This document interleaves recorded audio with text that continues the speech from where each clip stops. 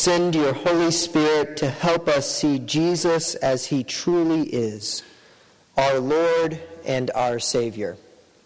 Amen. Today's reading from the Gospel of Luke is a Bible scholar's dream come true. There are so many unanswered questions, and I probably spent too much time wrestling with many of them. But I came to realize that all of you really only have one need this morning, and most of you only have one want. First, the one need. We all need to hear and respond to the good news of Jesus. The good news of Jesus is for Muslims, atheists, Buddhists, men, women, children, youth, the elderly, and yes, even Christians. Second, the one want. Many of us want church to end in time to watch the Super Bowl. Well, I can promise that you'll get what you need, but I can't promise that you'll get what you want. I'm just kidding. I fully intend to finish my sermon by 6 p.m. this evening. I just saw somebody get really nervous. But seriously, the one need we all have is to hear and respond to the good news of Jesus. And so this morning, I'd like to look at two questions with you. What does the good news of Jesus mean for the world? And what does the good news of Jesus mean for you? So the first question, what does the good news of Jesus mean for the world? Now, on its surface, the story of Jesus being presented and dedicated in the temple may not seem to have a lot to say about the good news of Jesus for the world. But in fact, the good news of Jesus is revealed long before the start of Jesus' ministry, and even long before Jesus can even do much of anything. After all, in today's passage, he is only an infant. We're used to Jesus causing a ruckus when he's an adult. But here, the infant Jesus is causing a scene in the midst of what is a very ordinary event.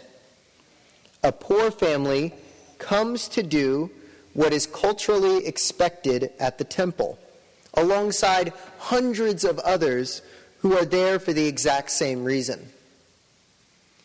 But then Simeon shows up. He picks up the baby Jesus and makes a stunning proclamation that upends what would have otherwise been an ordinary event. Simeon, Luke tells us, has been waiting for the day when God will rescue his people from the oppression of the Romans.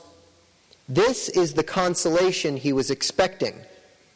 And he expects that this will be accomplished through a special person anointed by God, a priest, a king, or a prophet, someone who has been chosen by God, a Messiah.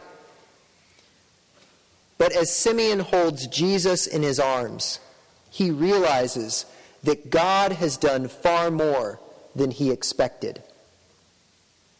And so he says, "Master, now you are dismissing your servant in peace, according to your word, for my eyes have seen your salvation." By now, Mary must be getting used to strange men acting strangely when they encounter her newborn. But she is astonished, and so are the crowds gathered at the temple. They are astonished by what Simeon says about this baby named Jesus. He's holding this newborn and saying that now, right then, he has seen God's salvation. He doesn't say that the baby at some future point will become the means of God's salvation. He says that the baby is God's salvation. So how is a baby God's salvation? St. Augustine, in his commentary on this passage, points out that Simeon's statement about the baby Jesus was inspired by his realization that he was holding the Lord of all creation. The Lord who has a temple on earth where he is supposed to be worshipped and adored. The Lord himself has come to his temple and is held in Simeon's arms. It is Jesus himself in the flesh that is our salvation, not just what he does for us. In other words, what Simeon is saying is that if you want to know what salvation from sin and death is, look at Jesus. And if you noticed in the passage, God himself directs all of the action in the story. The Spirit of God tells Simeon that he will see the Messiah before he dies. The Spirit of God leads Simeon to the temple that day and leads him to a particular infant in that entire crowd. And God leads Anna to come and start telling everyone who Jesus is. All of the action as it unfolds is Spirit-inspired, Spirit-directed, and Spirit-sustained. The story is saturated with the Spirit of God. This is always the role of the Spirit in Scripture, pointing us towards Jesus. And in Simeon and Anna, we get a prefiguration, a foretaste of when the Spirit of God will be poured out on all flesh, male and female. St. Bede, in commenting, notes this: both sexes hurried to meet Jesus, offering congratulations, since he appeared as the Redeemer of both. The salvation of God in Jesus transcends sex and gender. And it also transcends any ethnic groupings we might construct. This salvation isn't just for the Jews. This salvation is for all peoples. All of humanity is included. Simeon tells us that this salvation was prepared in the presence of all the peoples, and that Jesus reveals God to everyone. He is the light to the Gentiles and the glory of his people Israel. If you're here this morning and you're thinking that you don't have a place in God's story because you're too old or too young or too single or too married or whatever, I'll just say this plainly: you're wrong. God has a place for you. So to answer our first question, what does the good news of Jesus mean for the world? It means that everyone, no matter where you come from or what stage of life you're in, is invited into a new relationship with God through Jesus Christ. You and everyone in the world can have a place in God's story that can only be found by seeing and responding to Jesus. Which brings us to our next question. What does the good news of Jesus mean for you? To answer this question, we need to turn to our reading from Hebrews. In this passage, we are told that God is intimately acquainted with suffering and death because he experienced it firsthand in Jesus. It is good news for us that Jesus is present with us in our sufferings, because one of the most terrifying parts of suffering and death is that we have to face it alone. When I was in preschool, I broke my femur and had to be hospitalized for several weeks. I was completely immobilized from the waist down. I was in this full body cast, and I had this sort of harness thing that held my legs suspended above me and prevented me from rolling over. As you can imagine, this was a fairly traumatic event for a 4-year-old, and one which I remember vividly. But in the midst of the pain and suffering, there was one fear that dominated all of my thoughts and feelings. My one fear was that I would wake up and find myself alone in that hospital room. And one afternoon, my fear was realized. I woke up and I was alone. My parents, who had stayed faithfully by my bedside in shifts, had slipped away when I had fallen asleep for probably just about 15 minutes or so. But I didn't know that. And when I woke up, all I knew was that I was alone. And I guess the most honest way to put it is that I completely freaked out. When my parents returned, they were very surprised to find that I had broken free of the harness, flipped my whole body over, and was making desperate attempts to claw my way to the door. That should have been the first sign that I was an extrovert.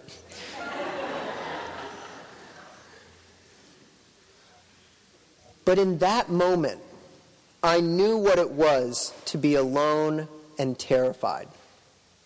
And what Hebrews tells us is that now that Jesus has come, we never have to be alone and terrified. Jesus experienced the ultimate suffering, which is death. Death is the most alone and terrifying thing in human experience. And every person will have to face death. And they'll have to do it on their own.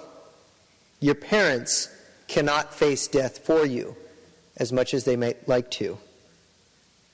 Your friends cannot face death for you. And death does not come on our terms. Death makes its own terms. Just this week I learned that an elderly gentleman who I used to visit with regularly has passed away.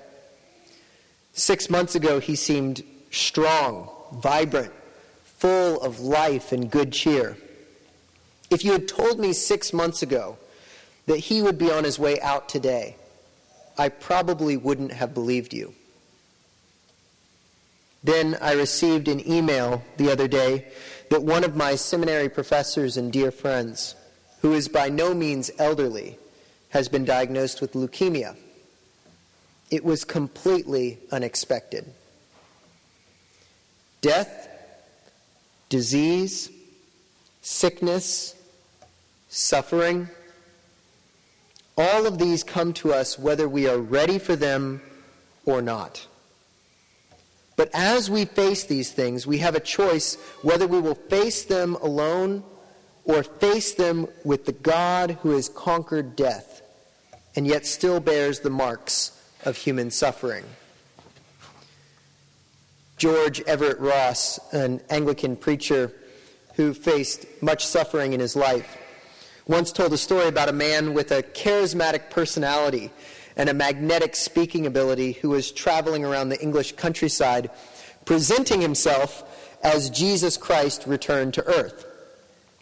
He claimed to be able to perform miracles, and he quickly gathered a large following of true believers and curious onlookers. One evening he was speaking in a large hall in London, when in the distance could be heard the sound of music, which was gradually growing louder and louder and louder. Eventually, a Salvation Army band approached the hall, entered the building, and marched right down the center aisle, tubas and trumpets blaring.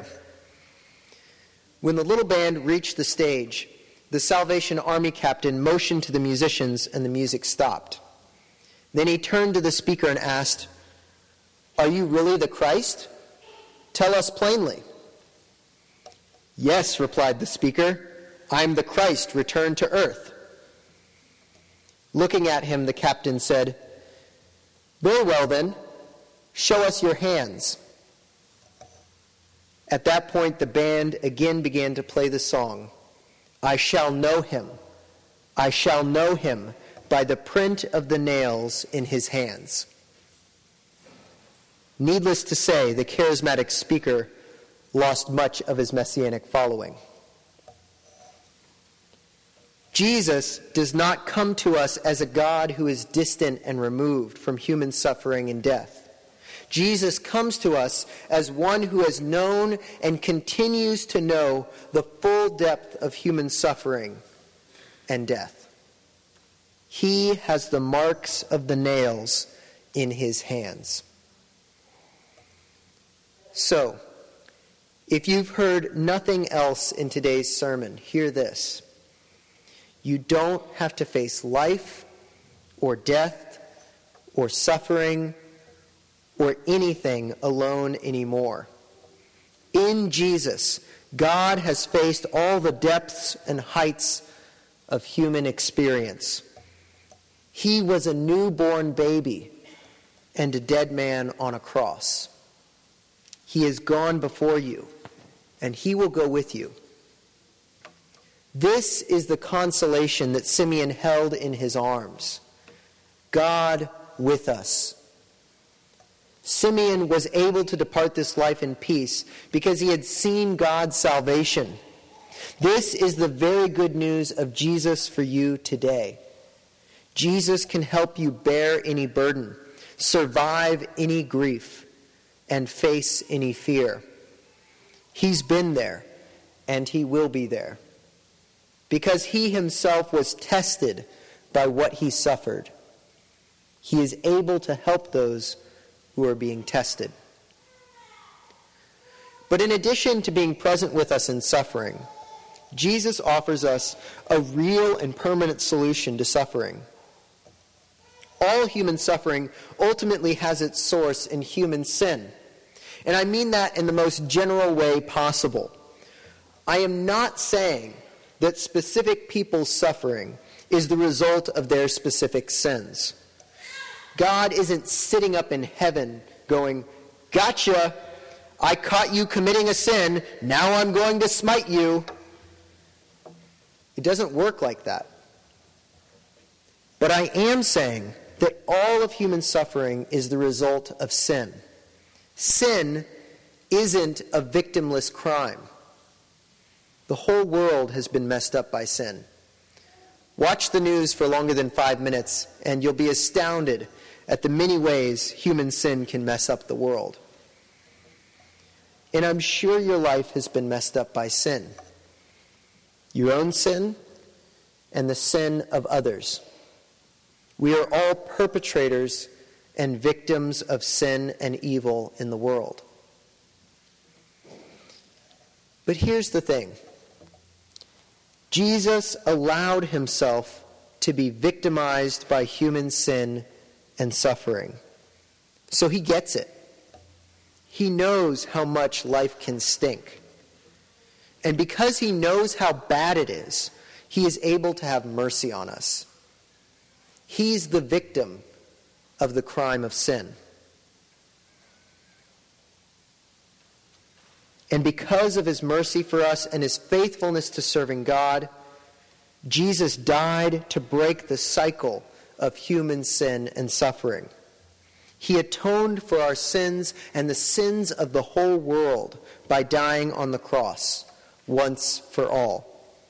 The author of Hebrews writes, "Therefore he had to become like his brothers and sisters in every respect, so that he might be a merciful and faithful high priest in the service of God, to make a sacrifice of atonement for the sins of the people." Jesus made himself the permanent solution for sin and suffering. Through his death, he destroyed the power of death and sin and offers us life with him, now and forever. But we have to turn away from our sins and receive this gift of life with Jesus. I appeal to you, don't see death before you see and respond to the salvation of God in Jesus. Follow Simeon and Anna's example. See the salvation that God has for you.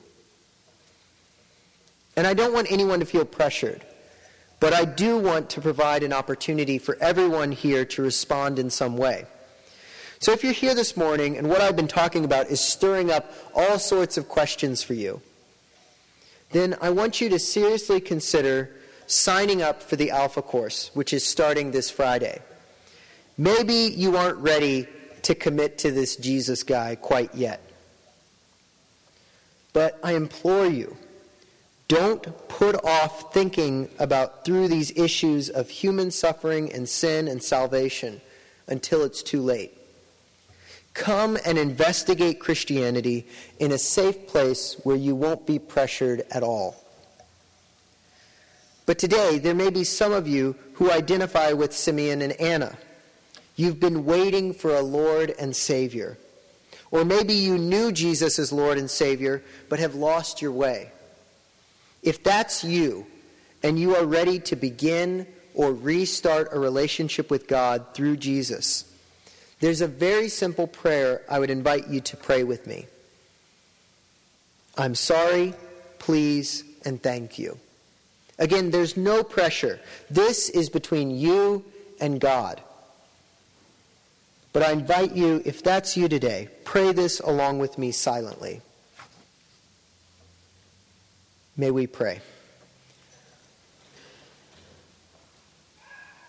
Thank you, Lord Jesus Christ, for dying for us on the cross so that we can have life. I'm sorry for the things in my life that have been wrong. I now turn away from everything that I know is wrong, and I now receive your free gift of life, forgiveness, and love. Please come and fill me with your life-giving Holy Spirit to give me the strength to lead the kind of life that deep down I'm longing to lead. Amen. And if you prayed this prayer for the first time today, I encourage you to share that with somebody during the service or after the service. I particularly would love to speak with you about your decision.